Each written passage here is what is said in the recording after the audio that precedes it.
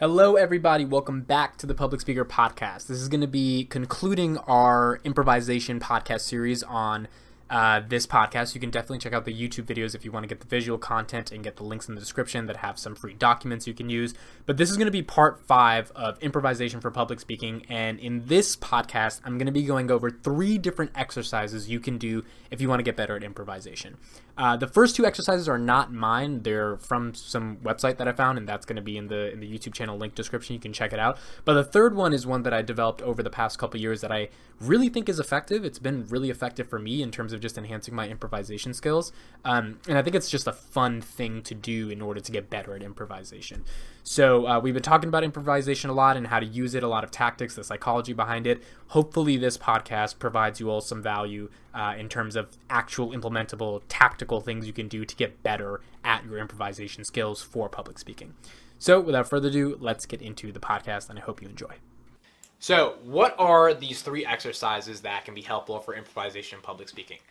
So full disclaimer, I got some of these from a website that I'm going to link in the description. A couple of them are my own, a couple are also from the website.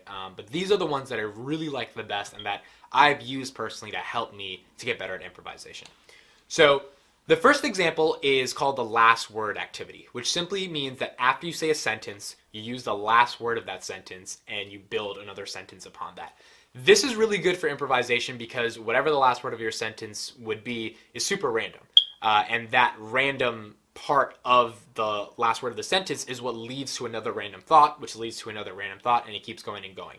The goal is, though, you ultimately want to make it sound cohesive and turn into a story. So it shouldn't just be you end with a word and then that word leads to something else and something else. And it's so off topic that there's no correlation. That is a possibility in the first couple times you do this, but ultimately you want to get it to be something that's cohesive and makes sense if it's possible. But the possibility of it making sense only happens if you constantly keep doing it, which will constantly enhance your improvisation skills.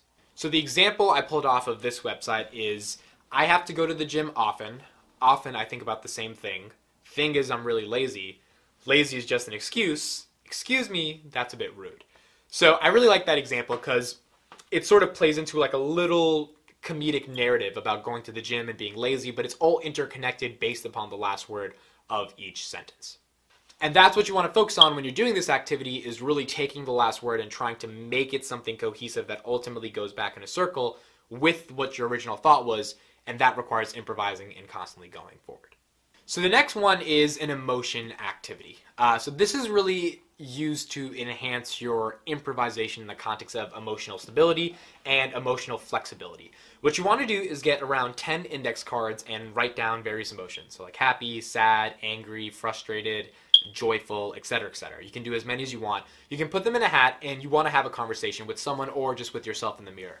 While you're having this conversation, you need to randomly flip out different cards that have different emotions on them. So I would say in the course of maybe 2 to 3 minutes, you go through 5 to 6 emotions and keep talking about whatever you're talking about, but do it in the emotion you're talking about.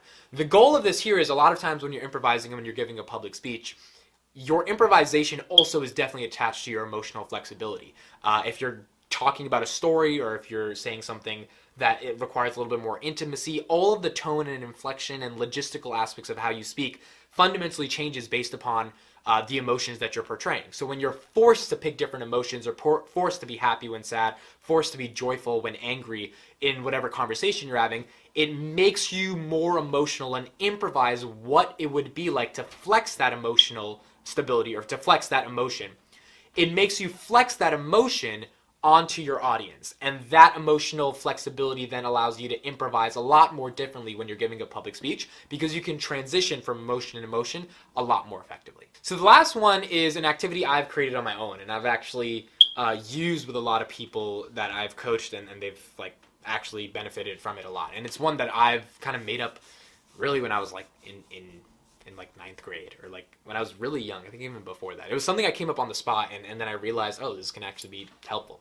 So this is where I take 2 random things, like the most random things in the world, and find a connection between them. So this would be something like ladders and oranges, or trees and dictionaries, or calculators and flashlights, right? Literally the most random objects or concepts in the world and bringing them together.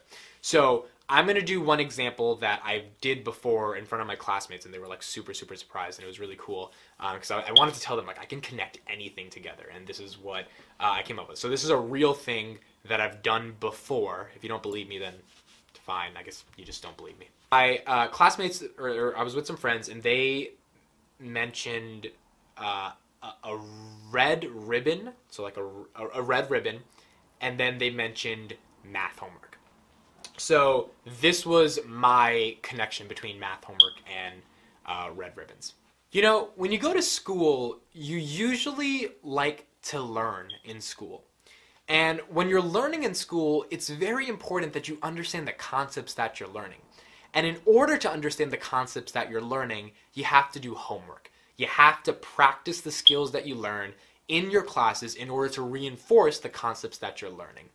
So next time you go to school and next time your teacher gives you homework, you should take that homework and you should get a red bow and wrap it around your homework and give yourself the gift of knowledge, because at the end of the day, that's all that homework is.